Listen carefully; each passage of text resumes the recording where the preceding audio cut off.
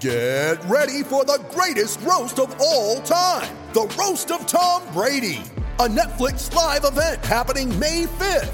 Hosted by Kevin Hart, the 7-time world champion gets his cleats held to the fire by famous friends and frenemies on an unforgettable night where everything is fair game. Tune in on May 5th at 5 p.m. Pacific time for the Roast of Tom Brady, live only on Netflix.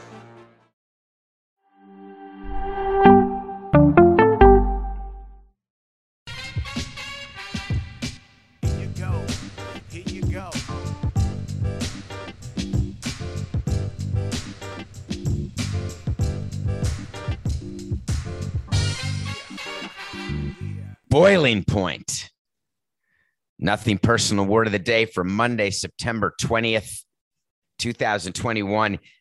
The word is boiling point. Boiling point is when it gets right to the surface, the little bubbles start, you're ready to make your pasta, you're all excited, and you're saying, hey, is one bubble enough?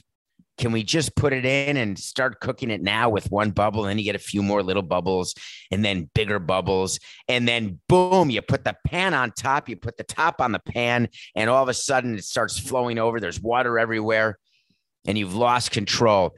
And the only way to cure that is to turn the gas down to stop the boiling. Boiling point is a word that we use in baseball a lot. Let's not let this get to the boiling point. Excuse me, are we at the boiling point? How close are we to the boiling point? If the following three things happen, are we at the boiling point? We're talking about the San Diego Padres, which have been second only to the Cowboys, Washington Football Skins, and the New York Mets as the greatest content machine for nothing personal. We'd have to do a top 5, Coco. We should do that. Top 5 content providers for nothing personal. But AJ, we've got 2 different medical records. Preller and the San Diego Padres have been pretty good about doing things that make me smile. Manny Machado and Fernando Tatis had a little kerfuffle over the weekend, and it got a ton of attention. More so because they're the Padres, one of the great disappointing teams of the season for those who don't know anything about baseball.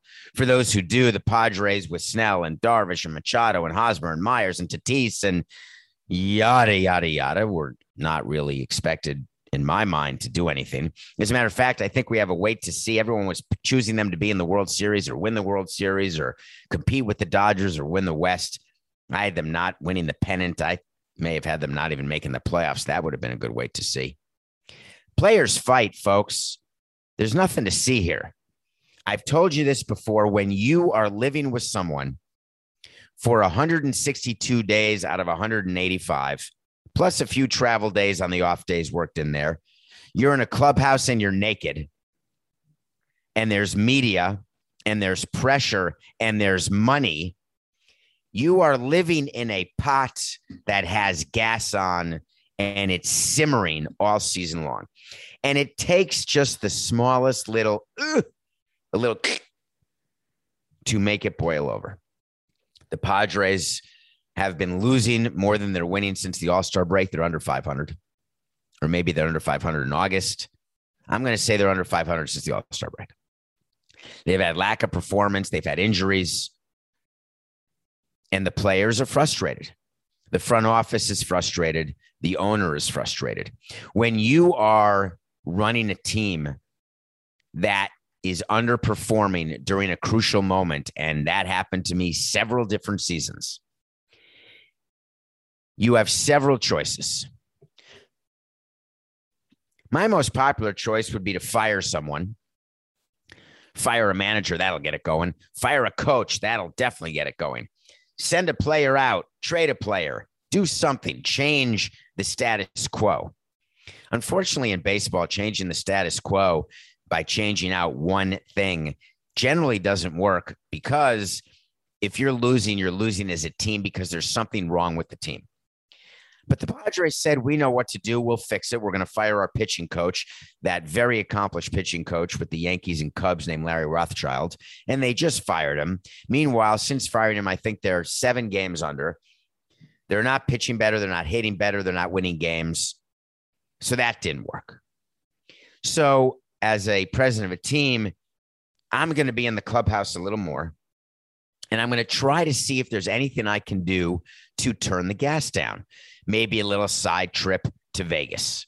Maybe possibly some sort of fun post-game party, a dance party in the clubhouse. We used to have those. We'd bring in a ball and put music on and just dance and listen to all different types of music. That's a possibility.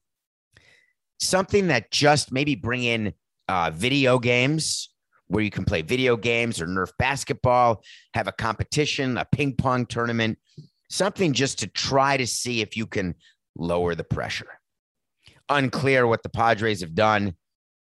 All I know is as a consequentialist, it doesn't much matter because it hasn't worked at all. So Fernando Tatis strikes out. The Padres are winning that game 2-0. They end up losing 3-2 to the Cardinals. They end up getting swept by the Cardinals. They're 3.5 games behind the Cardinals for the second wild card, for the right to go to Los Angeles or San Francisco and get their ass kicked on the wild card game. So Tatis strikes out. He doesn't like it. He starts huffing and puffing and blowing his house down. The manager, Jace Tingler, runs out to the field to protect his player. Good move. You don't want your player ejected. Jace Tingler, the manager, gets himself ejected. Tatis goes to the dugout, and Machado starts yelling at him. And it's on video. We've told our players once. We've told them 1,000 times. Everybody's listening. It used to be only the people in the front row could hear. Now the entire ballpark hears what you're saying because it's being videoed, then it's being posted, and then it goes bacterial. And once a video like that goes bacterial, you as a team, you have to do something about it. So what the Padres decided to do is not make Tatis and Machado available to the media. That's mistake number one.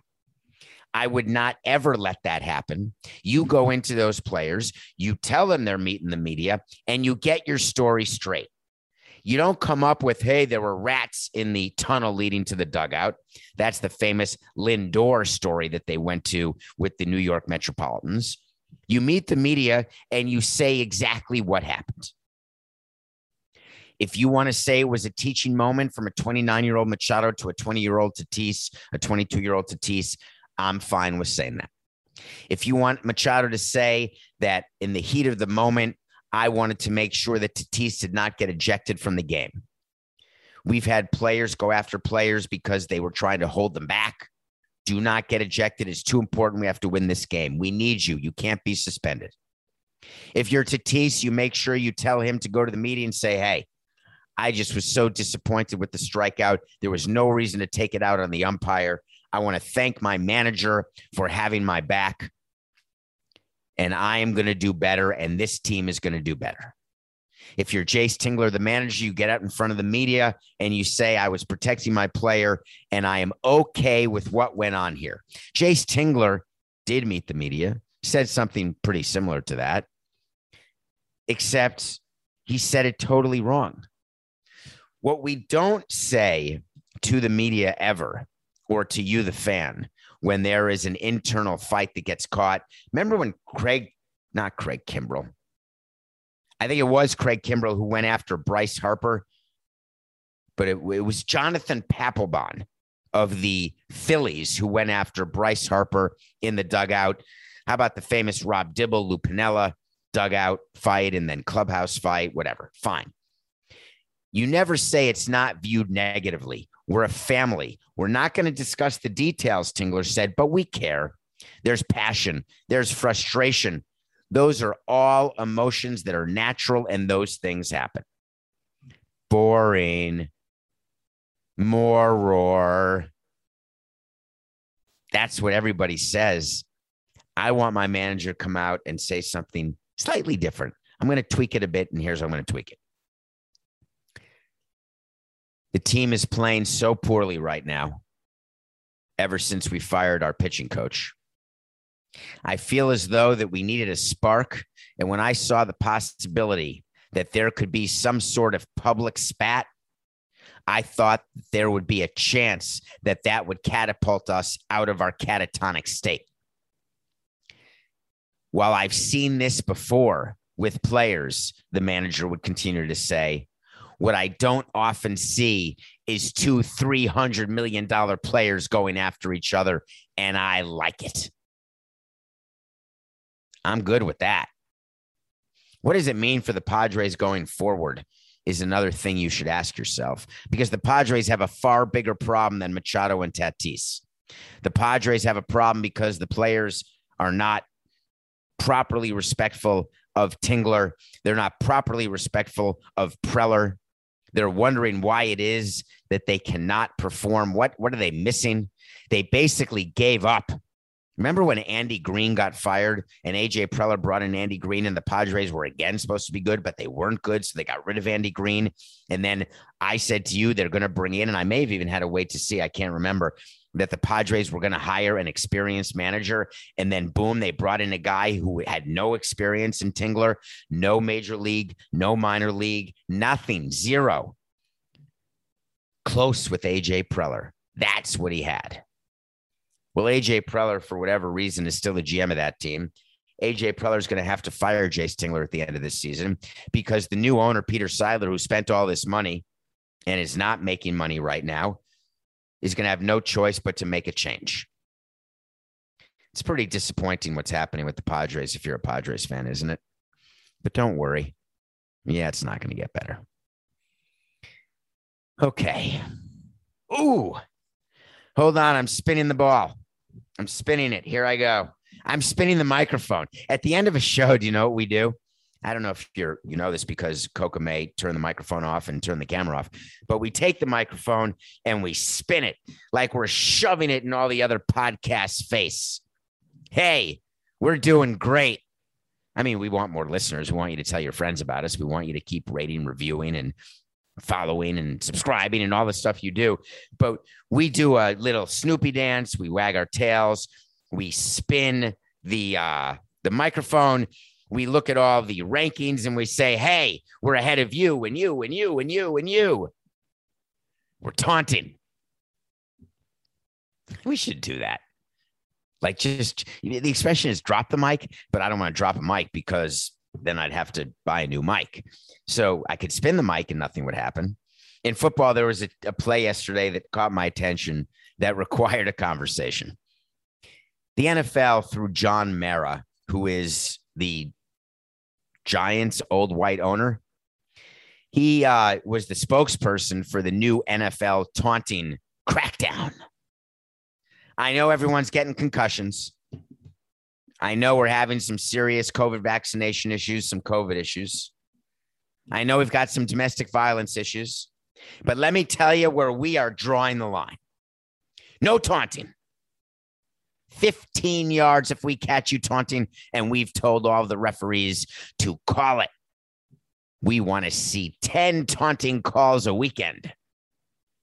If any player, and this is the rule of taunting, this is from Roger Goodell and John Mara and all the other older white guys. Hey, if you see any player having any sort of fun and you think there's a chance that it could hurt the feelings of an opposing team,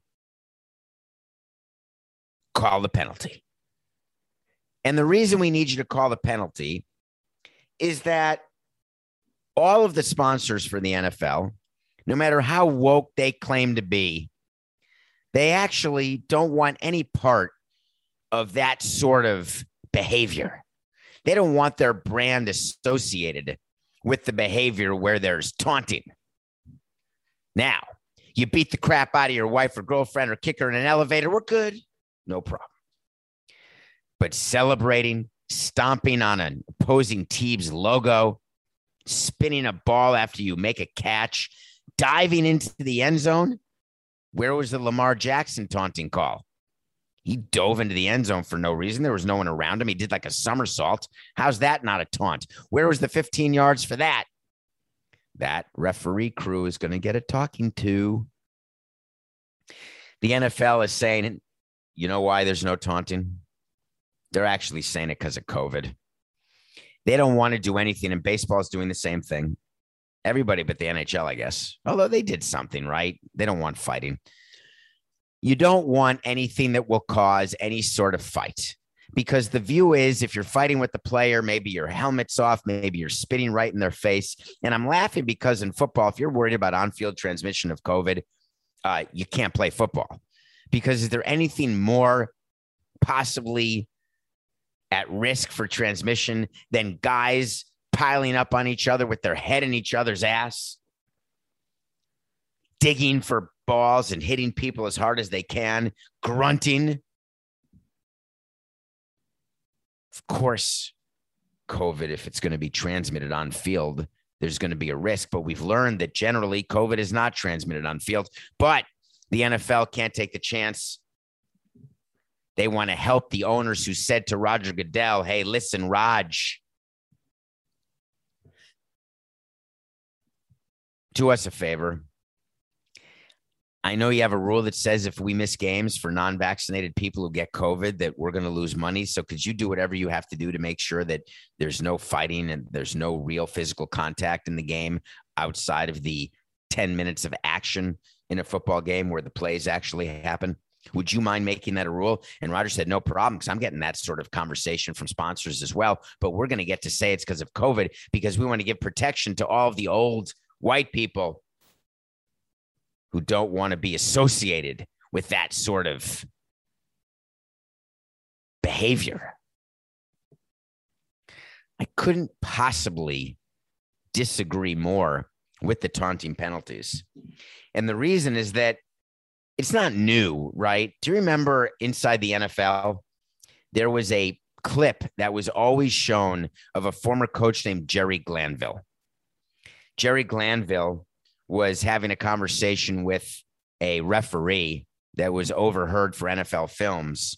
And he said, this is the NFL, which stands for not for long if you're going to make horse shit calls like that. And when I heard that quote, and you hear it over and over because it's always on, it's always being shown, it's pretty funny. People then took it a step further to say it's not just not for long, it also means the no fun league. NFL, the no fun league. Do you think Roger gets upset that it's called the No Fun League? Absolutely not. Because all of you play fantasy, all of you gamble, and all of you watch football. Do you buy the products of the companies who advertise during the football games in the Super Bowl? That's a question for another day. But if it takes being the No Fun League in order to keep up that sort of revenue stream that is so helpful to the amazing valuation that could lead to the Broncos getting $4 billion from Jeff Bezos for their team, I promise you, Roger Goodell and the rest of the NFL owners are not going to change the way they manage the game. They're not going to change the way they police the game. They are going to make it so it is as vanilla as possible, no fun, and it's going to be for long.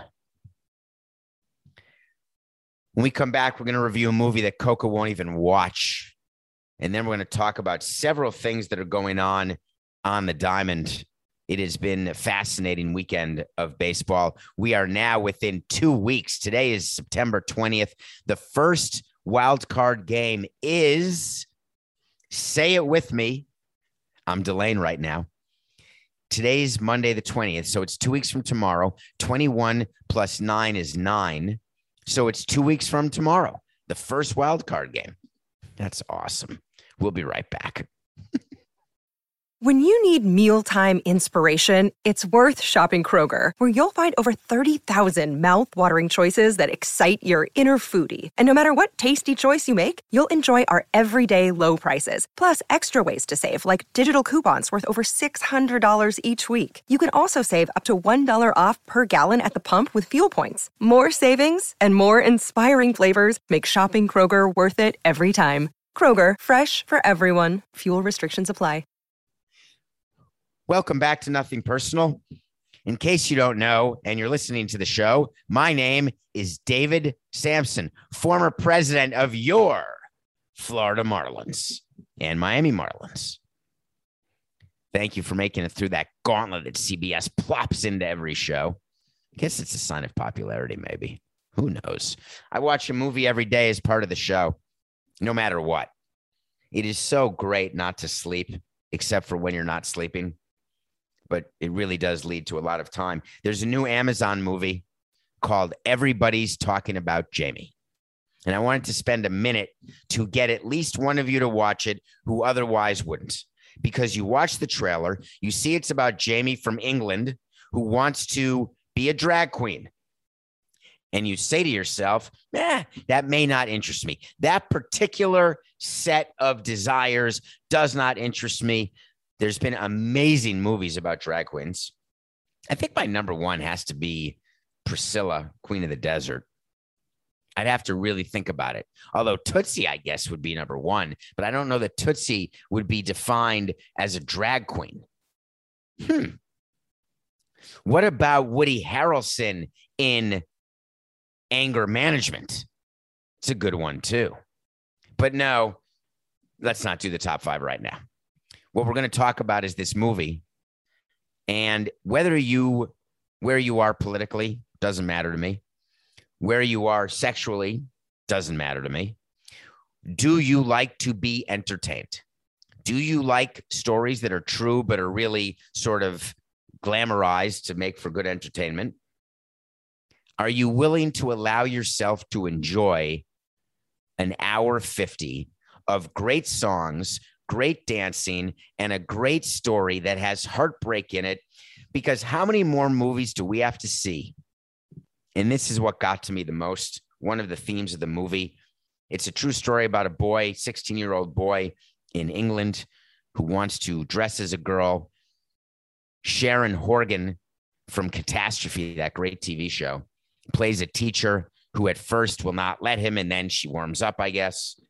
But the thing that got to me the most and why I want to mention this movie as a must-see, I want you to see what it's like for a child or for anyone when your lack of tolerance manifests itself and leads to permanent trauma and unhappiness.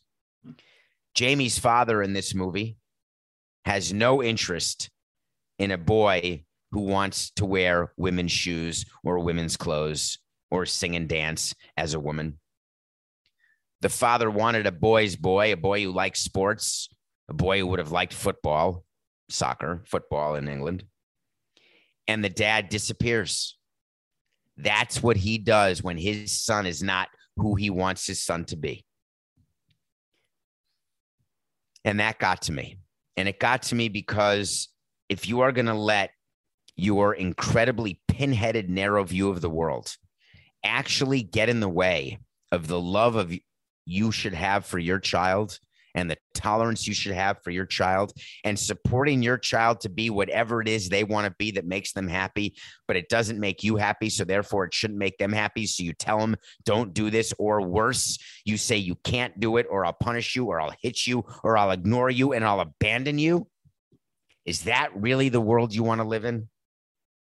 Everybody's talking about Jamie on Amazon. Please watch it. So when teams have players who are expected to perform at a certain level and then don't, you have a lot of decisions to make. I think we talked about it a little bit with Yelich, who's having a season that is below par for what he should be and what he has been and what he will be again. What do you do when you have a player like that? Well, someone asked me, and we're going to answer. You know what I want? I want to talk to Samson. So you want to talk to Samson. That's when you get on my Twitter at David P. Samson. We've had some fun on Twitter recently at David P. Samson. Get into the DMs. I will try to answer as many questions as I can, either on the air, on the side, but obviously I can't get to all of them, but I'm going to try. David, love the show. Thank you. And the incredibly unique perspective you provide as a baseball diehard. Thank you. As a Dodgers fan, the Bellinger situation is a tough one for the club to navigate, given he has 2 more years of club control. But other players are soon to hit free agency too.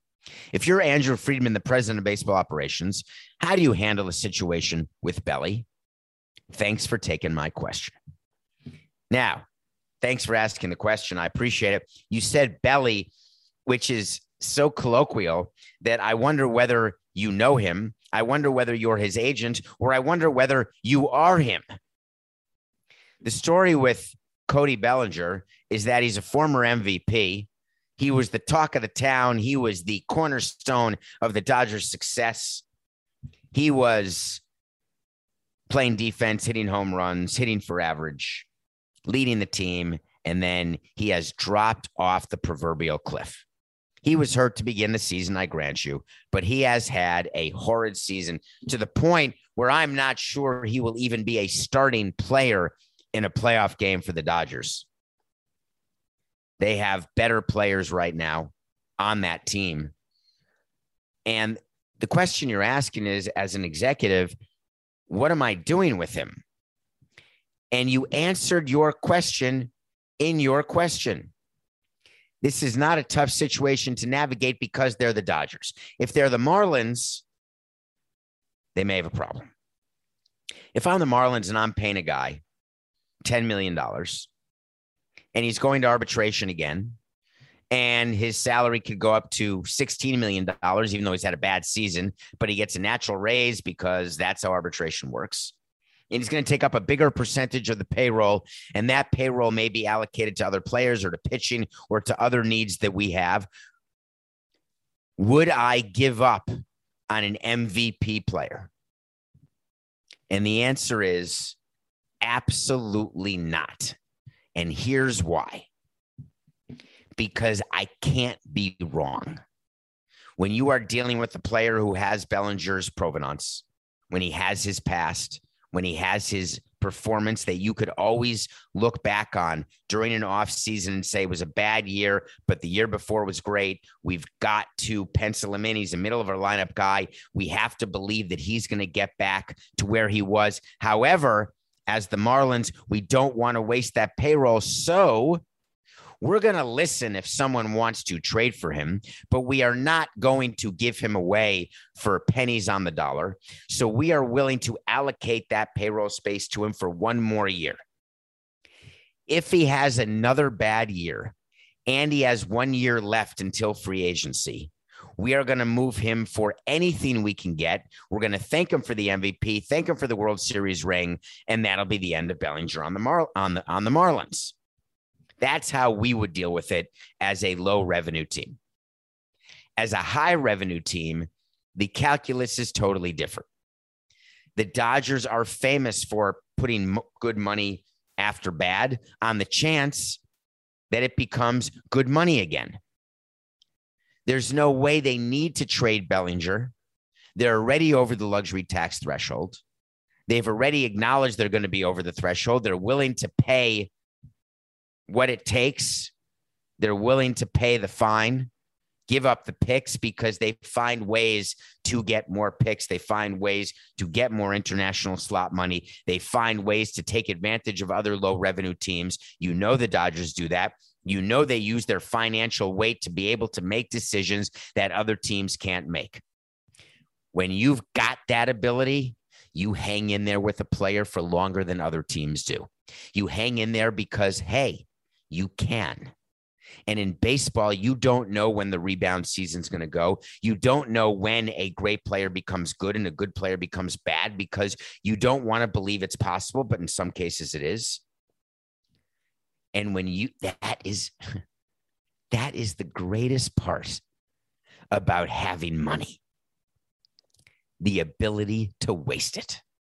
Think about that just with people who are out and about, friends of yours who may have more money than you do. There's always someone who has more money than you do. There's always someone who has less money than you do. That's the golden rule of money. There's always someone who has more and always someone who has less. One subtle difference in your everyday life. Oh, look, my phone broke. Hey, I'm going to get a new phone right now. Hey, look, my phone cracked. I'll live with it. I don't get to trade in my phone for another 6 months. I'll live with the crack. It'll be fine. I can't see it very well unless I tilt it to the left and to the right.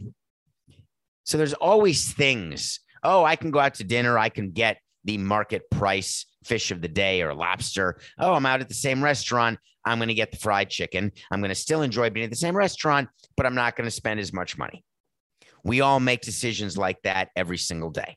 How we're going to allocate the resources we have. Actually, it's such an interesting thing to think about. It's not just people who run sports teams. It's people who run households. It's people who go out to dinner on a weekend. It's everywhere, those types of decisions. And that's really the difference between people with more money versus less money, is you can hold off on those decisions for as long as possible. And so that is what Andrew Friedman will do. He will not play Belly this postseason if Belly continues to be a drag on the lineup. He will have Belly back in spring training and back as a Dodger, even with an overwhelming trade offer that I would accept as a Marlins president. It would have to be 3x that trade offer for the Dodgers to move on from him, on the possibility that he will return to what he was. So you talk about teams who have that power. Money can be power in baseball. Steve Cohen has money like that. Steve Cohen can decide if he wants to go over the luxury tax threshold. And Steve Cohen has a big decision to make this offseason.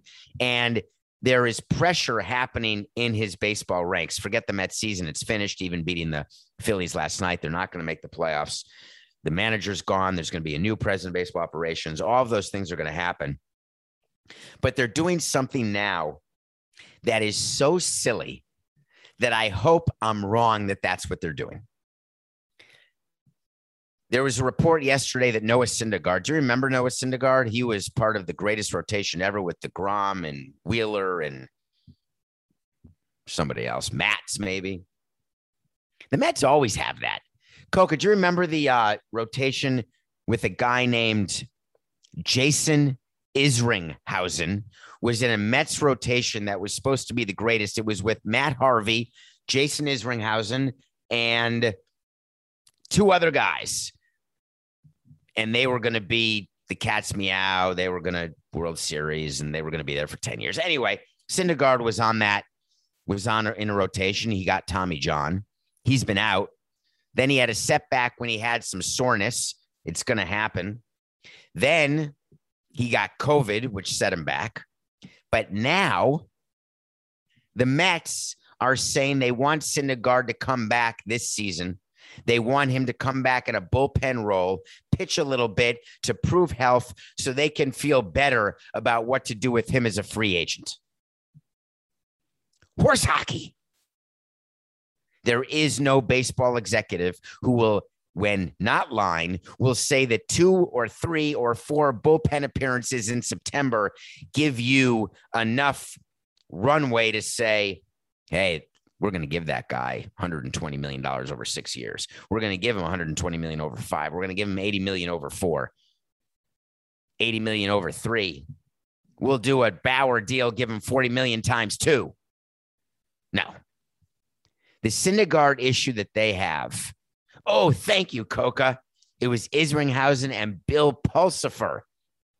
And it wasn't Harvey. Harvey was with Syndergaard, Matz, Wheeler, and DeGrom. That was going to be the rotation. Harvey gone. Syndergaard hurt. Matz on the Jays. Wheeler on the Phillies. DeGrom hurt.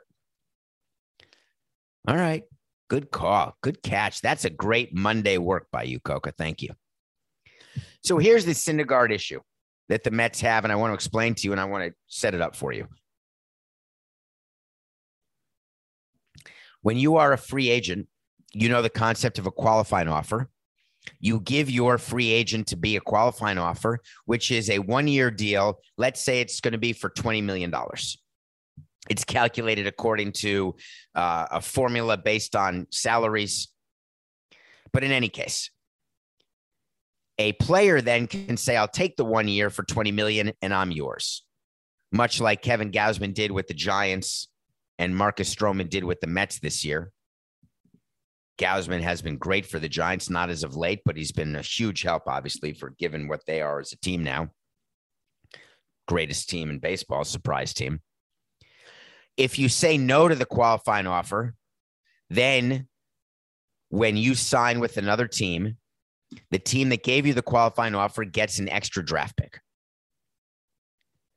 If you're the New York Mets, do you give Noah Syndergaard a qualifying offer when he's coming back from Tommy John and you have no idea what you're going to get, and you're not going to know if he has 4 bullpen appearances or if he has 0 bullpen appearances? If you know what you're doing in baseball, you know that that doesn't make one tinker's damn of difference. You do not know whether he is going to be a performing pitcher for you in 2022.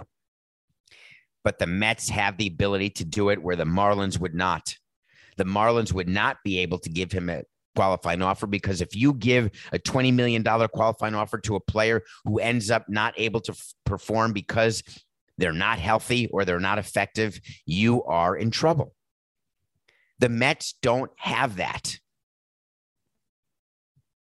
It's another reason to be jealous of those big revenue teams. It makes their decision-making process so much easier.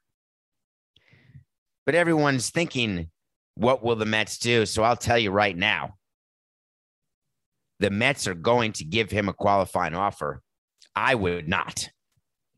The reason I would not is that as I look at my Mets team right now, and I'm focused on why we're 4 games under 500, on why we're missing the playoffs again, forgetting the fact that we're making all the changes in the front office, I'm looking right now at my pitching, and I'm looking at my bullpen, and I'm looking at my lineup, and I'm saying, oh God, I've got to fix all 3 of them. I don't know that I can count on DeGrom for 200 innings ever. Certainly, Syndergaard coming back from Tommy John is not going to be 200 innings. I've got innings to fill. That's the calculation we would make. You do 162 times 9, and then you start allocating the innings to different players, starters, relievers, and then you have backup and then backup for your backup and backup for your backup's backup. That's how you put a pitching staff together. And then you've got to match it with the money. And if you've got $20 million assigned to a player who you don't know if it'll be 140 innings, will it be 70 innings? Is it possible it could be 190 innings? Too much uncertainty. But wait to see. The Mets will do it. Wait to see is when I tell you something's going to happen, and sometimes it does, and sometimes it doesn't. But either way, we're going to revisit it. A long time ago, I did a wait to see that I wanted to remind you of, and it was that Shohei Ohtani would not pitch again this season. I don't remember what show it was, but it was sometime way long ago, like 3 days. Remember when Ohtani had that arm issue? Well, on Friday's show, I told you Ohtani's done for the season. He pitched yesterday. He went 8 innings, struck out 10 in a loss to the Oakland Athletics. What the hell are you doing there in Anaheim? It's not that I want to win the wait to see. I give you the wait to see because, in my opinion, that's what makes sense. Are you trying to get him the MVP so you don't want him to be hurt and not pitch because you think it's so cool to have an MVP as an Anaheim Angel? I think it's cooler to play in October. I think it's cooler to make sure that Ohtani is GTG for 2002 too. What is the reason that he's pitching right now? And the reason that the Anaheim Angels gave, right from the mouth of Artie Moreno when he was lying in his bed looking at the sky, looking at his phone, holding it up and saying, hey, he had a 30-pitch bullpen and he felt good. Let's pitch him. Seriously? That's the best you got? He had a 30-pitch bullpen and he felt good, so you're going to put him on a major league mound to start a game? When you know he's had previous Tommy John? When you know that he had some arm soreness? What are you doing? I'm worked up about it. I think I'm worked up about it because I've been so open about Ohtani should be a one-way player. Make him the best offensive player he can be. Make him the best pitcher he can be. He's doing this well as an MVP candidate. Some of you saying a guaranteed MVP. By doing both, why risk it when you're 12 games back of the wild card with 11 to play? Anyway, we got that wait to see wrong. MLB came out with another memo this weekend this is as you approach October, 10 days until October, the memos start coming in. When you're a playoff team or you're within 3 games of the playoffs, you have to actually prepare. This is a whole nother topic for a whole nother subject, but you have to prepare to host playoff games. You have to prepare to host a World Series, even if you are 4 games back of the second wild card. MLB makes you put together a postseason manual. You put together postseason committees with your employees. You figure out all the entertainment that you're going to do during the World Series. You come up with your ticket pricing for the World Series, the LCS, the Division Series, the wild card game. It gets approved by baseball. You send out playoff invoices to fans because you want their cash to help your cash flow. MLB sends memos about all this. You have meetings, tons of meetings. A memo came out that didn't get that much attention yesterday, that MLB is now requiring that every single person in the dugout who is not represented by the Major League Baseball Players Association must be vaccinated, or else you may not play and be a part of October baseball. It's not for the players. The players are in a union, and the union, for whatever reason, says, we're not going to make our players get vaccinated because we're a union. So why would we ever do anything the management wants? Whatever. We'll have plenty of time to talk about new collective bargaining later. But MLB controls coaches, managers, trainers, security personnel, front office personnel. And in a new move, MLB has said that all managers must now be vaccinated and all coaches. If you don't like it, no problem. You cannot be on the bench during the playoffs. And all of those awesome anti-vaxxers are losing their mind. Oh my God, how could you do this? How could you not do this? Is anyone paying attention to the numbers, paying attention to the science and the math, paying attention to what other companies are doing? You don't want to be vaccinated? No problem. You can't work here. You don't want to be vaccinated? No problem. You can't go into that restaurant. You don't want to be vaccinated? I don't care. You can't see this play. No problem. I'm not telling you to get vaccinated, even though you should. Then don't. We're just not going to be eating dinner where I am or going to any plays or movies or restaurants or anything. So MLB players have this rule requiring vaccination. And you know what's going to happen? Rumors are starting. Who's not vaccinated? Is it possible that Bob Boone's son, Aaron Boone, is not vaccinated? Who cares? The Yankees aren't going to make the playoffs. And Boone said he was, by the way. Could it maybe be Gabe Kapler? He's sort of out there. Maybe he's not vaccinated. They're going through right now, the media, every single playoff team, potential playoff team, and they're trying to identify because rumor has it, Adele told me that one manager at least is not vaccinated. If I'm the president of a team and my manager is not vaccinated, I have a very simple thing to say to him. Get vaccinated or you're not the manager. I don't need an MLB rule. My team, I'm the president of the team. I make the rules. You must be vaccinated. You want to resign? Great. You've got exemptions. Don't care. Here's a wait to see for you. Every single manager of every single postseason team will be on the bench during October. I promise you. You wait to see. Nothing personal pick of the day. We are now 119 and 101. That is not so shabby. Do you remember we had a good weekend? We told you Zach Wheeler would beat the Mets on Friday. They did. You may have been hesitant to take Florida plus 14.5 versus Alabama because your view is Alabama crushes everyone. They're Nick Saban's Alabama. Guess what? Florida plus 14.5. We got yourself a winner. And I'm so angry about what happened on Sunday yesterday. I gave you the NFL pick of Jets plus 6 over the Pats. I think their new quarterback, Owen Wilson, was intercepted 4 straight times, like early, or 2 straight times. I couldn't even watch it. I was so angry. Might as well have been Owen Wilson. His name is Zach Wilson. Maybe it is Owen Wilson. Maybe it was Luke Wilson. Anyway, that was a loss. We went 2-1 over the weekend. Tonight's an interesting game. It turns out that the Saints probably are not as good as they looked against the Packers when they beat them 38-3 last week. The Packers are now playing the Detroit Lions tonight on Monday Night Football. We're going to watch it. Packers minus 11.5. That seems a little big, doesn't it? No, not big at all.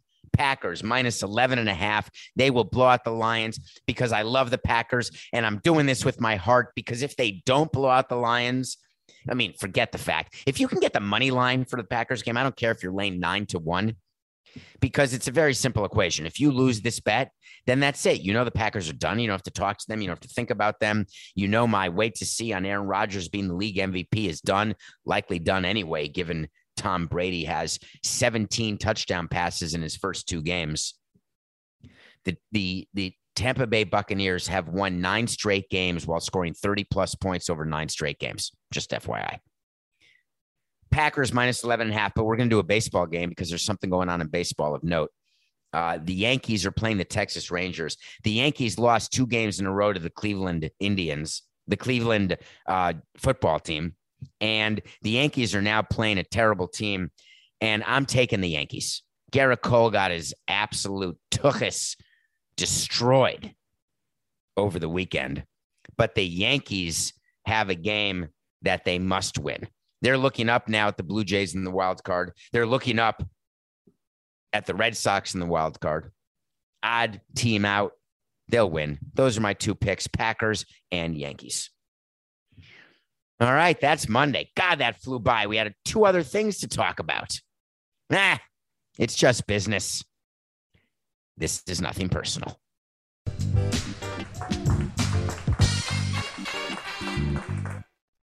It's happening daily. We're being conned by the institutions we used to trust. The mainstream media is distracting us with meaningless headlines instead of focusing on the harsh realities facing American families. Time is short before something big happens, and that's why so many folks are preparing. They're becoming self-reliant by investing in emergency food storage from My Patriot Supply. Go to MyPatriotSupply.com and secure 4-week emergency food kits for each member of your family. Each kit contains tasty breakfasts, lunches, and dinners, averaging over 2,000 calories per day. Save $50 on each 4-week food kit you purchase. Plus, get free shipping on Ready Hour 4-week emergency food kits. You're not ready if it's not Ready Hour Foods. At My Patriot Supply, you can also get solar power generators, water filtration units, heirloom seeds, and survival gear.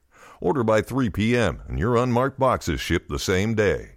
Shop MyPatriotSupply.com today. MyPatriotSupply.com.